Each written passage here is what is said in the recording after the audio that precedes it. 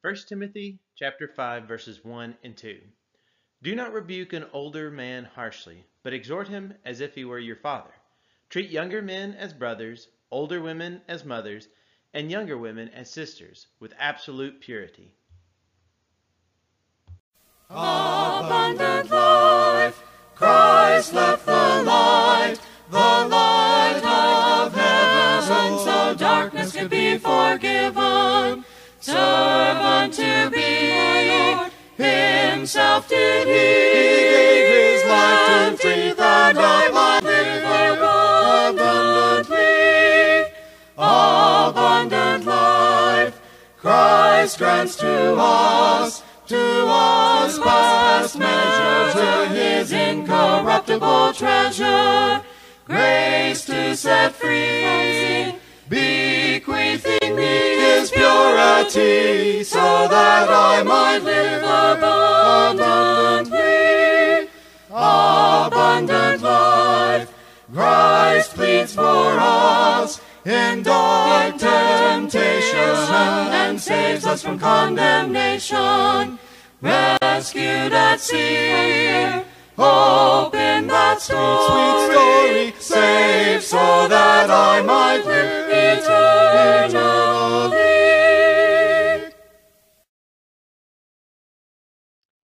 If you were to look at a calendar for today, you'd probably find out that today is Mother's Day. Well, I want us to take a look at an example of a person from Acts chapter 19 who I believe would have been a great mother. Now, in this passage, though, I will tell you before we take a look at her that the person that we are looking at here did not necessarily have any children. We just don't really know. I mean, maybe she did, maybe she didn't. We're just not actually told about that. However, I want us to focus on being a great mother and what that looks like about having a great mother. Because being a great mother has very little to do with, physically being able to have children of your own and to be able to take care of them. It has much more to do with personal character. So this person, whether or not she was a mother, she could have been a great mother. And she would have been, and I believe she was, a great motherly figure for people around her. She most certainly would have been teaching people how to be a mother, how to be a woman of noble character. And this person that we're looking at is probably not one that you would have thought of at first. Her name is Tabitha. Now, you might also know her by another name that's given in this text, which is Dorcas. One of those two might mean something to you. Personally, I kind of like Tabitha myself, but they both mean the same thing, and they both have something to do with who this person is and the wonderful character that she had. In Acts chapter 9, I'm going to first start off by just reading this whole thing together. So we're going to be looking at Acts chapter 9, verses 36 through 43, and then we're going to take a look at some of the specific individual things within this passage here. So, Acts chapter 9, beginning in verse 36. In Joppa there was a disciple named Tabitha. In Greek, her name is Dorcas. She was always doing good and helping the poor. About that time she became sick and died, and her body was washed and placed in an upstairs room. Lydda was near Joppa, so when the disciples heard that Peter was in Lydda, they sent 2 men to him and urged him, "Please come at once." Peter went with him, and when he arrived, he was taken upstairs to the room. All the widows stood around him, crying and showing him the robes and other clothing that Dorcas had made while she was still with them. Peter sent them all out of the room. Then he got down on his knees and prayed. Turning toward the dead woman, he said, "Tabitha, get up." She opened her eyes, and seeing Peter, she sat up. He took her by the hand and helped her to her feet. Then he called for the believers, especially the widows, and presented her to them alive. This became known all over Joppa, and many people believed in the Lord. Peter stayed in Joppa for some time with a tanner named Simon. Well, so here, this person that we read about, she was raised up from the dead. Now, I want you to just stop and think about this. There's really only a handful of people, if you take even the New Testament and the Old Testament together, there's really only a handful of people who have actually been raised up from the dead. And she was one of it. And so I want you to think, what type of a person do you have to be to experience being raised from death? Well, that's this example of this person here that we have.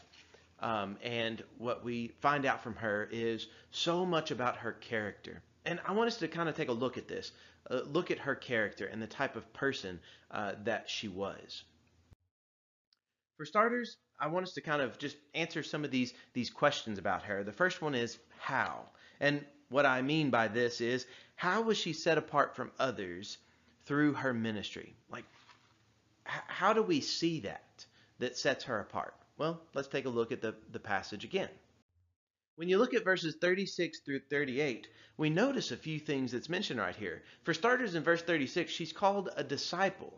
Now, that's kind of a little uncommon, especially connected with women. You know, it's oftentimes connected with men, and that's what you see. And you see that women are maybe grouped together in groups and being called a disciple.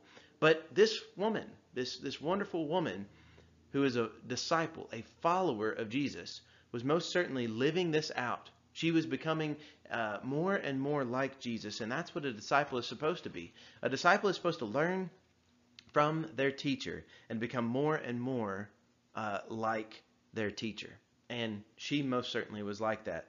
And one of the things that we see about her, which is very interesting, she's given two different names, Tabitha and Dorcas, which, by the way, they both have to do with gazelle is what it is. So, you know, you think about Dorcas, and I don't know, that doesn't sound like a very pretty name to me, but whenever you realize that what this name means is it means gazelle, then you can start to see, okay, I kind of get that a little bit more, and that is kind of a prettier type name that you have connected with her. But it's very important that we see that she's given two different names here. Now, many times disciples come and go within these stories that we read about, and we oftentimes aren't even given one name for them. It is very rare that we are given more than one name, and I don't know if it happens with any other woman in the Bible, except this woman. She's given two names. Now, because she has a Greek and also a Hebrew or Aramaic name, I believe this tells us something about her influence and her ministry, that it was crossing borders. This is how she can be set apart. She is this disciple of Jesus, so she's trying to become more and more like Jesus. She's also expanding in her ministry, not just about one group of people, but she's expanding that to all people with having those two different names that we see there. So these are some of the ways that we see how she has been set apart through her ministry. We also notice in verse 36 right here that what's connected with her is that she was always doing good and she was helping the poor. This is what she's doing. She is setting herself apart by learning from Jesus how to behave. She's also setting herself apart. We see that in the name of her, in her own name, and how we see the expanding ministry. And we see that she's always doing good. She's helping the poor. This is how she has been set apart. This is the type of character that this woman had. Now, the next question we're going to look at is who? Who benefited from her love and her kindness? Well, we've kind of already looked at some of these things, but I want to just kind of remind you of them a little bit and make sure that we notice this part about them. See, when you look at verse 36, I know this is the same slide, same verses that we just looked at, verses 36 through 38, but we see right here in verse 36, still verse 36. Sorry, I almost got lost a little bit there. We see that she is called by two different names. Because she's got the Hebrew and the Greek, we see that who is benefiting from it? It's Israelites, but it's also the Greeks. It's also everybody around. That's why she's given those two different names, which we've kind of looked at that already, but I want to go ahead and point that out and let us recognize the significance of it. We also see in verse 36 that she is helping the poor. Now, that's a pretty big group of people, of course, that would include, but helping the poor was so important and such a wonderful thing to do. The poor are the ones who are being benefited from her ministry and what she was doing. She is benefiting people so much that whenever she dies, people send some of the disciples to Peter, and they say, "Please come at once." See, that tells us another group of people that are being benefited. The disciples are being benefited by this woman's lifestyle and her character and her ministry. That's why they begged Peter, "Please come at once." And he does, of course. We've already looked at those things. And if we keep reading now, and if we keep looking at verses 39 through 41, in verse 39, we see another group of who was being benefited. Now, this group might actually be kind of under the umbrella of those who are poor, and it would be all the widows. Now, I know speaking in our time, in this day and age, to speak about a widow in connection with being poor, that might seem like, oh, I'm just kind of painting with a broad brush or just throwing them in there with that. But you have to understand, they did live in a very different time than us. They lived in a time whenever if you were a woman and your husband passed away, there wasn't a whole lot of ways for you to be able to make money. So most of your widows would at least likely fall under the category of not having a lot of money and could be among those who are poor. But here we definitely see the widows. That's a group of people who she has seen to target herself and help out those people. She's making them clothing while she was still alive. This is the type of ministry that she is. She's always doing good. She's always helping these people who are poor, the people who are in need. She's giving them clothing, and that's why they can't help but just kind of show Peter and let him in to this life of this woman who lived such a good life and had wonderful character. And we see that Peter, of course, is touched by these things as well. And we see that whenever she is raised up from the dead in verse 41, they call for the believers. Okay, that makes sense. That's still under the category of who is being benefited by this woman's ministry. But we see especially the widows are mentioned again. Now, widows themselves, one thing to understand about that, definitely it's a group of women who cared for her deeply. Apparently she cared for them deeply, and she helped them out deeply. Perhaps she was one of them. That is a possibility. The way that the widows are being mentioned, perhaps she was an elderly woman herself, and that she passed away, and that she was in that group as well. Maybe that's why they were close to her heart, is because she might have been among them. But she definitely found ways to be able to help this group, regardless of whether or not she was. But we do see that these widows, we do get some instructions from taking care of those among the church. And I want us to turn and notice this group of people, this group that she is helping out here. Because in 1 Timothy chapter 5, we see that Timothy is given some instruction from Paul. Now, we're not talking about Peter any longer. We're talking about Paul, another one of the early church leaders. And Paul gave some instructions to Timothy about who should be put on this list and being taken care of among the widows who needed to be taken care of. And these are the things that he says about this group, the type of character that these widows should have already been demonstrating throughout their lives. In 1 Timothy 5, 9 and 10, we read, "No widow may be put on the list of widows unless she is over 60, has been faithful to her husband, and is well known for her good deeds, such as bringing up children, showing hospitality, washing the feet of the Lord's people, helping those in trouble, and devoting herself to all kinds of good deeds." These are the types of things that were expected of widows during the day of Timothy, during the day of Paul, and during the day of Peter. These are the type of women that Dorcas, or her name is Tabitha, these are the type of women that she was helping out, the ones who have done these things faithfully for many years in their life already. They've already proven themselves to be faithful in all these different ways. Those are the ones that she's helping. They have fallen under hard times because they don't have a husband anymore. But yet, this woman has the type of character that she cares for them, and she's willing to help them, and she does. Now, the third and the final thing that I want us to look at is why. Why did she do this with her life? Well, it comes down to that she was motivated by the love of Christ. She was a disciple of Christ, so she was showing that same love that Christ had shown to her. She was showing that to other people around her. We also see specifically something mentioned in verse 42. In verse 42, whenever we see that she has been made alive in verse 41, verse 42 says, "This became known all over Joppa, and many people believed in the Lord." That's what it really comes down to.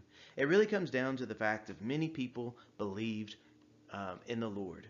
That is a result of a life that is well lived. That is a result of God working in our midst.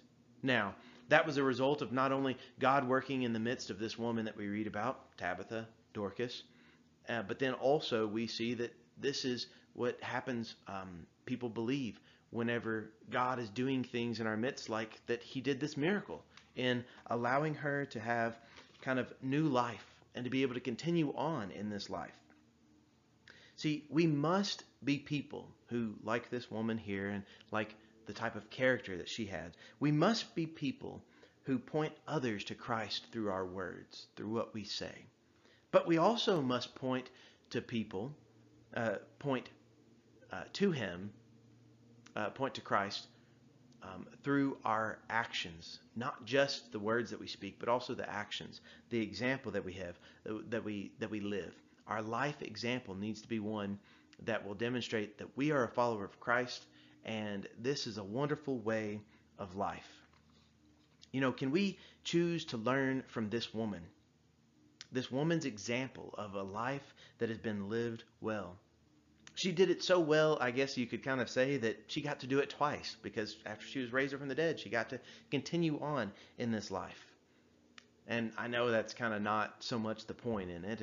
And of course, there were other people who were faithful during the same time who did not get raised up from the dead. And I'm sure that you know people who have been faithful to the Lord who didn't get raised up from the dead. So that's not just in and of itself the point, but it is interesting to note that she did get to do it twice. She got to continue on in the ministry that she was doing. She lived that type of life. She was that type of woman who had that type of character. And she serves as a wonderful example. So today, once again, a reminder that it is Mother's Day. And it really needs to be all about the character of these great women that we call Mother. That's what this day is to be about, is to be a great mother and what that looks like and what that means. This woman, whether or not she was a mother to her own physical children, she might not have even had them, she might have had some.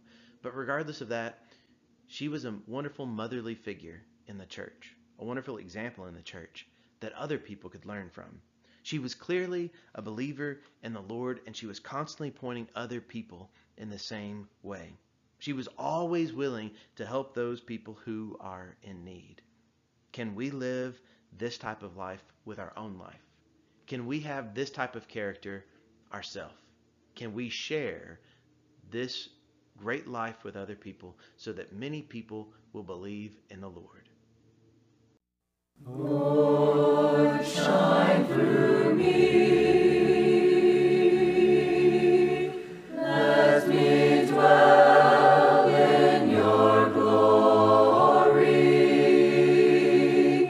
Let my every move be made in your presence. Make my feet